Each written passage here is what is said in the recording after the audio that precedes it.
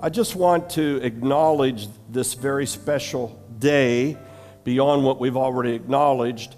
And you've heard me say it, it's Shavuot and Pentecost. Well, Passover, as you well know, was the tremendous exodus and deliverance of God's people.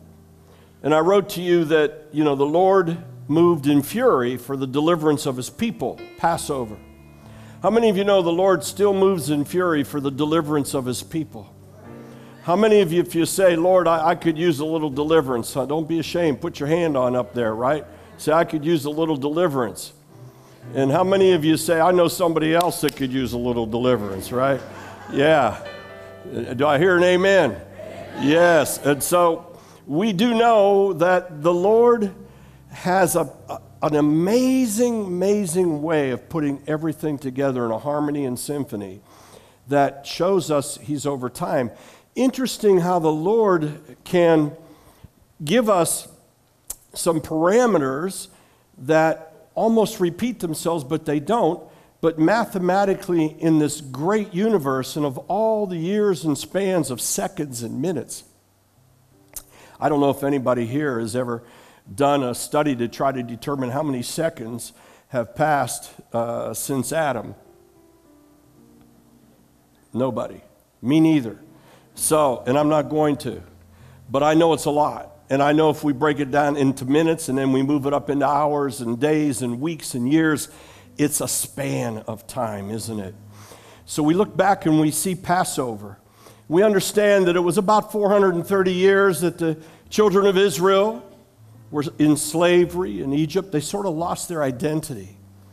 They still murmured and complained and cried out to the God of Israel, but they had lost that relationship with the God of Israel. And while we get a hint that they tried to keep days and different things that they were told to keep, we're understanding that they probably didn't. They got assimilated into their culture. And today we find, ramping up several thousand years, the same tendency for humanity is to assimilate into its culture. And in assimilating into the culture, starting to forget the things that are important of God and the ways of God and the commands of God and obedience to God. And we find ourselves right now here in this country and throughout the world in that predicament, don't we? We have people who say they know God, but they don't fear God. And we have many people who say they believe even in Jesus Christ, but they're not walking in obedience to Jesus Christ. Now, some, it's because they have some weaknesses and they need some help, and others, it's just downright rebellion. Only the Lord knows how to sort that out. But we understand Passover came, and after Passover, then there was a time when the Lord told the children of Israel to celebrate. And they did it with a waving offering. It's in Leviticus, and they began to call it the first fruits. And it was the celebration of the first 7 weeks of the first fruits. So now you understand Shavuot and Pentecost, even though it means 50, and you say, wait a minute, it's 7 weeks. It's because it's the 7 weeks after the first day of that. And so we see that Shavuot came, and there was the feast of the 7 weeks, and the 7 weeks was celebrating. Now, they didn't have a whole lot to celebrate in the desert because it was given to them as they went to Moses, but it echoes back to it. And they began to celebrate through the law of Moses and what was called the harvest. And so we had the first fruits of harvest after Passover. And that began the first day. Very interesting in that, because it really wasn't the prime harvest time yet in the Mideast and in Israel. So they had to make a sacrifice of faith, and that's why the Lord did it. And they had to sacrifice the very first thing they had to the Lord on that first day after Passover, believing in faith that 7 weeks later they would have a harvest. And they would sacrifice that and acknowledge him, listen to this, as the God who provides and the good God of the harvest. Jesus Christ said, I've come to give you life and life more abundantly. So we see the parallels. We see that the Lord of the harvest of the souls and of our life abundantly is Jesus Christ. And so then we understand that we fast forward and Moses comes on the scene, and we have an issue with Moses where the Lord calls him up into the mountain, and by the very finger of God, 49 days after the first day of the celebration of the Exodus from Egypt, the hand of God writes the Ten Commandments by his finger, the fire of the finger of God, in the fire written. And so we understand that this then becomes Shavuot. And it's 50 days, 49 days after the first day, which is the 7 weeks of the feast. And the Lord tells him, keep this day, honor it. Now on that day, they also bring their harvest to the Lord, and they sacrifice lambs, etc. But this time they're bringing it, celebrating to the Lord as the God of harvest who has blessed them because of the faith they had on the day after. Today, we're going to proceed in faith. I just had somebody text me a couple days ago who's going through a very, very difficult time. I tend to have that, I just have that compassion, I guess, but the Lord always has me find people who are going through the most difficult times. I won't mention names. Some of them are in the news and stuff. And I just let them know that there's a God in heaven who loves them and that I'm praying for them. And this particular gentleman wrote back to me and said, pray that I get faith. I thought that was honest and humble. Pray that I have faith. And then, of course, I prayed for the measure of faith and quoted the scripture of God. If any of you shall ask and lacking wisdom, ask him and he shall give you that wisdom, and that wisdom leads to the faith. So we ask him for faith. So we end up with the law written by the very finger of God, and that's Shavuot, and that's what you're going to find that your Orthodox Jews, etc., and even in Israel today, it's very similar to our culture here. We can't be too harsh on them because there are many, many more Israelites who aren't walking with a faith in the God of Israel than there are those that are. Those who have lived there will tell you many, many more, and that each generation it's increasing more and more. But they celebrate the day. And they celebrate the day because it acknowledges that this was the Feast of 7 weeks from when God gave the law to the children of Israel. And he called them his special people. Now we fast forward and we get to the point of Jesus Christ coming on earth, and after his period of time in his humanity, he gets baptized. Well, baptism is very significant, as we'll understand here in a moment. But he gets baptized, and in that moment, there's a transformation. He transforms, always the Son of God, always God, and also man. But now there's a complete filling of the Holy Spirit. And it says that he was full of the Holy Spirit. And he went out filled with the Holy Spirit. And when he baptized and came up out of the water, we know that the dove descended from heaven on him. On him. And he was able to fulfill his ministry in the power of the Holy Spirit, which is an understanding for us to be able to walk and do what we can do in the power and might of God. We too must be filled with the Holy Spirit. Now, there are those in a religious mindset who say that was for that time only, and bless them. And I'm not saying they're not going to make their way into heaven. You believe in Jesus Christ. That's what we're required to do. But I feel some compassion for people who deny the power of the Holy Spirit, because then they're powerless in their own might. And they wonder why they never really get to that level and that point. And people become overzealous religious in order to offset it, who love God and fear God, but don't want to move in the power of the Holy Spirit or believe that it's for somebody else or for something else. We'll get to that another time. Jesus, we understand, is crucified, right?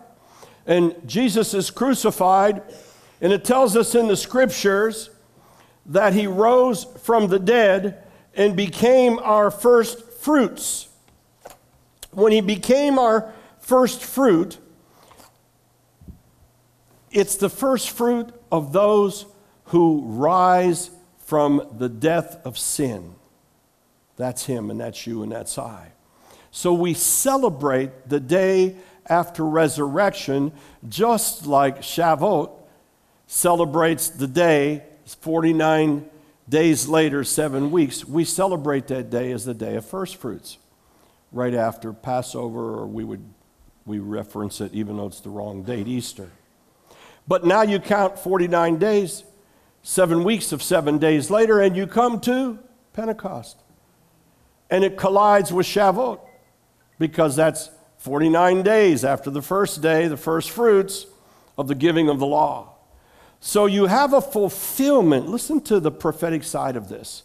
Jesus said, I didn't come to destroy the law, I came to fulfill it. Do you think it's a coincidence that it all happens on the same day? That Pentecost and the fire and the tongues and the Holy Spirit come on the same day that the very finger of the Lord God Almighty himself wrote the 10 Commandments. They collide. And the law is fulfilled in Jesus Christ by the giving of the Holy Spirit. And instead of us having to memorize, you tell me how many laws there are, I know all the difference. There's 413, and if you really want to stretch them and get into Talmudic, you could get to 700 and some. Have a nice time reading and trying to figure them all out. Been there and done that. But we don't need to do that, because he will teach us the ways of God. He will be our conscience in the things of God. And the Holy Spirit will speak to us. How many of you can say with glee that you've had moments when the Holy Spirit has spoken to you to do or not to do something, to stay, to go? He infused you and imparted with you something that you know was from God. Right? Isn't that wonderful? And isn't it wonderful that we can walk in those divine steps, not just by happerchance, but walking in the Spirit of God? If we abide in the Spirit of God, we have a choice. We have the same choice that everybody has. We can accept and walk in the ways of the obedience of God and make it our mindset and our lifestyle, or we can make the Holy Spirit a hobby that we activate in church, that we activate when we're around other people who are activating it, or we can make the Holy Spirit himself our lifestyle. Now, I have to tell you, I work at it. How many of you don't have to work at Holy Spirit being your lifestyle? How many of you just are perfect every day? You never have a bad day. You never get angry. You never sort of lose it a little bit. You never start to doubt, have a little bit of fear. You're a little bit of worry and anxiety come down upon you. I'm the only one, right? The rest of y'all, you're just perfect. You're not even laughing. Hello. Hey, you're supposed to say, no, me too, me too. You make me feel good. Yeah. But we can. We can come to that place as we understand the power of the Holy Spirit in our lives. And when we understand that Holy Spirit has been purposed for you, purchased for you. You see, Holy Spirit can't come and dwell in an unclean vessel. How many of you know that? Holy Spirit cannot come and dwell in an unclean vessel. He would come upon whom he would come upon, as we understand in what we call the Old Testament, and Holy Spirit can be involved, but he can't dwell in an unclean vessel. He's holy. And if your unclean vessel is what? If it's not blood washed from sin, then Holy Spirit can't dwell inside of you. He can nudge you, he can warm you, he can be involved with you. I mean, I can look back in times of my life when not only didn't I give a hoot about the things of God, I literally chose to rebel the things of God, but Holy Spirit was still there. Not in me, but for me. Because somebody somewhere was praying for me. Somebody somewhere made a prayer. How many of you know that somebody somewhere could have dedicated their family line way before you were ever born? Come on. How many of you know that? How many of you know that it could have been somebody somewhere in another country of your heritage that asked the Lord to go through their bloodline and preserve the seed of their seed of their seed? How many of you know that goes back to the prayer of the patriarchs? How many of you know that it goes back to the prayer of Jesus Christ coming here in the seed of David in the house of David? You see, the Lord is very serious about seed and about your seed, and he honors that. We can make choices. We could stray. We could go away. But Holy Spirit will never quit nagging at those that the Lord has made a covenant with. And that should give you great relief and comfort to know if you have seed that is rebelling, if you have concerns, etc., they will not be able to outrun Holy Spirit. Will not, and the Lord will never forsake them. He will hold on to them. They will look you in the face and laugh and tell you things you don't want to hear and let you try to convince you that they're godless or they don't care, that your ways don't make sense, that you're ignorant, that you're foolish, and all you need to do is smile and say, I love you and the Lord loves you too, because he will not let go. How many of you here are a testimony that God didn't let go? Isn't that awesome? So we have this destiny that starts with all the way back to Adam, right? And then they start talking about the seed in the womb and the Lord provides it for. It comes to the patriarchs, Abraham, Isaac, and Jacob. It comes forward to Moses, the Goel, the Israeli Goel, the great deliverer.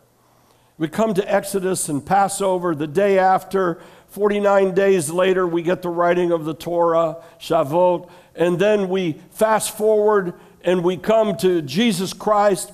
Jesus Christ resurrected the first day up. He's the first fruits of Shavuot, the fulfillment of the law. Do you understand? He fulfilled all the law on the cross. He fulfilled it all. He said, I haven't come to destroy it. I came to fulfill. A lot of people scratch their head. But it's easy when we understand it. Another whole time we can get into that stuff. And then we have Pentecost. And let's just read a little bit about Pentecost because we're going to be closing down. Let's go to Acts chapter 2, verse 1. Now, I have all kinds of scriptures. We could go to Ezekiel 37, Zechariah, Joel 2:28. There's all kinds of scriptures that reference the same thing from the prophets. And that is that he said, the day's going to come when I'm going to put my law in your hearts. And I'm going to dwell inside your hearts. And I'm going to abide with you, and you're going to abide with me. And you're going to be my people. And I'm just squeezing it all together from the prophets for you. Because as you read it, he kept foretelling it through his prophets, foretelling. They didn't understand this day of Pentecost, and neither did those who were in that upper room praying and waiting. They just knew with an anticipation that Jesus said, go and abide. I would venture to say some of them thought he was just going to come right back on that given day if they just waited long enough. But instead he said, I must go, but I'm going to send you one greater than me. He will be able to do more than me because I'm just one. He's all, and he's going to abide in all of you, and he's going to teach you everything you need to know. He's going to give you power from on high. So when the day of Pentecost had fully come, they were all with one accord. Now, there's been so many sermons about one accord. Let me just say something to you. One accord is very important.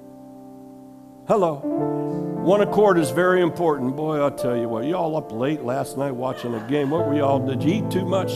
Did somebody here, how many of you had barbecue or something yesterday? You still, yeah, you're still, okay, you're sleeping a little bit. Hey, okay. Hey, all in one accord. Church needs to be one accord. Government needs to be one accord. The opposite of one accord is discord. And things that aren't in one accord are disconnected. And they're not walking in the power and in the fluidity of what God has. Listen to me. If you're married, it's a blessing. You need to be in one accord.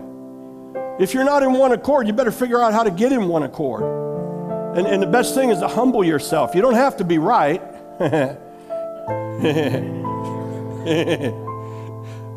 Come on, Jim, you don't have to be right. You're laughing, that's why I'm picking on you. Well, I see Nancy, welcome back, Nancy. Nancy, you don't have to be right, Brian, for sure you don't have to be right. You just have to let go and understand that the one accord is more important than anything else. You know what serves? Now I'm in the Holy Ghost. You know what serves one accord? This isn't my message, but you know what serves it? Do you know what serves one accord? First of all, commitment. Commitment. You're just committed, period. No matter what, you're committed. It's like to God. I'm committed no matter what to God, right? I don't know about y'all, but you know something big is going to happen when a hellstorm releases on you, right? I mean, it's surgical, it's strategical, it comes from all different ways. Slaps you down, makes you silly. Been through there not too long ago, to the point where you can't even think right. But then you have to know who you are, and you have to say, you know what, I know God's about to do something, because that hailstorm came to try and stop what God was about to do. Because the enemy of your soul and your life, they see these massings of angels. They hear the voices. They hear the directives. They try to hear aloud the prayers. They see things and people and places moving, and God putting them in position and in place. There's so much activity that you don't see that's in the world all around you, the Spirit. But you know the other thing besides commitment? You want to know what it is? You don't? Does anybody want to know what it is? Jimmy, thank you, Jimmy. Jimmy, it's called transparency. You got to be transparent. To whom? To your wife, to your husband. Some call it intimacy. Intimacy sometimes gets locked in. It's hard for some people to be too intimate, but we can all be transparent if we make a decision to be transparent. I made that decision a while ago in business, to be transparent, and you know what? It's changed my business life completely. Sometimes I'm transparent to a fault. I tell people just like it is, huh, Joe? Just like it is, where it is, and when it is. Boom. Sometimes maybe I need a little more polish, but most of the time it just feels good, and I let it go, and it's all good.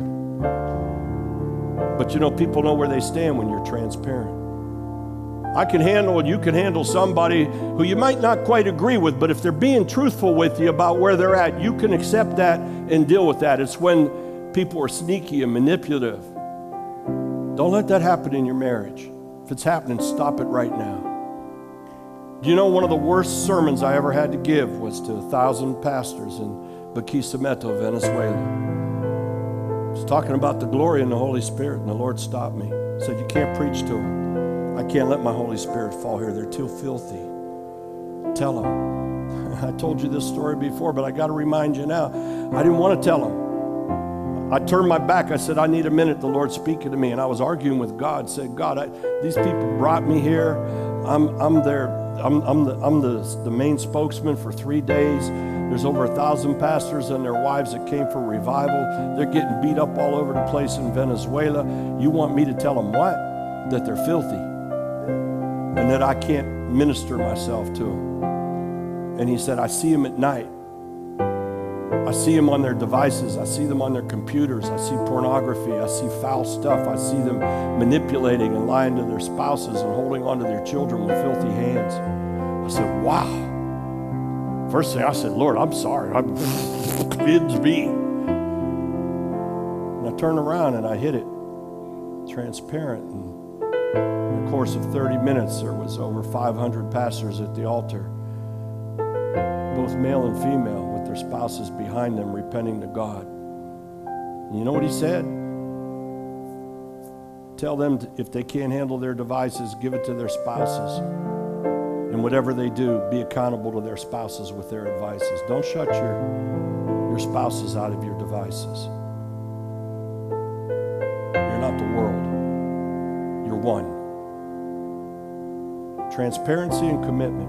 Same thing with God. Don't shut God out of certain areas of our lives. You're one. He can't be one with you unless he's one with you in everything. Don't expect God to bless you in one thing when you're telling God you don't want him involved in something else. We're in the predicament we're at in this country right now with school after school after school, having terror with people going in and shooting our children because we threw God out of the schools. Back in the 60s. We threw them out, but we want them to be there when we want them, but we don't want them to be there when we don't want them. We want the First Amendment when it works, but we don't want the First Amendment when it doesn't work. And so what kindled in Columbine has become a terrible, terrible curse upon this land. In my own opinion, I don't believe it'll stop until our educators, our principals, and our officials get on their knees and repent to God for throwing him out of school. And it will stop just like that. If and when that happens, watch what happens. That gate will be closed from the pit of hell. So here we sit in a wonderful time, a time of Pentecost, a time celebrating the Holy Spirit given to us freely to all who will ask and be clean. So right now what we want to do is believe God for what he said. We want to just come to him humbly before him. And we just want to ask him, again, no matter how you think you stand or you don't stand, let's just ask the Lord to cleanse us here on Pentecost. Let's ask for a fresh indwelling, a fresh cleansing, a fresh indwelling of the Spirit of God. Listen, you don't have to be wise in Scripture. You and I, we've seen people, we've ministered with people that didn't even have a Bible who received Jesus Christ, right, Rob? You were just sharing that with me yesterday, one of the greatest witnesses of your life in a foreign country. I got it. We don't see it here because we're so spoiled and blessed with everything. We don't get an old Bible and we're so happy we got it that we revere every page. Many have Bibles and don't even open them. Have you ever given a Bible to someone in their own language that just learned the Lord and they open it up and it's the most precious thing they've ever received, the living Word of God.